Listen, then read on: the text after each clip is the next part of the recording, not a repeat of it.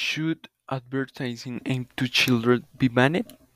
Yes, because there are many kids that might won't get a product by driven by the influence of a character, a cartoon, a pet, attractive colors or messages, but kids do not have the criteria to decide whether a product is convenient or not.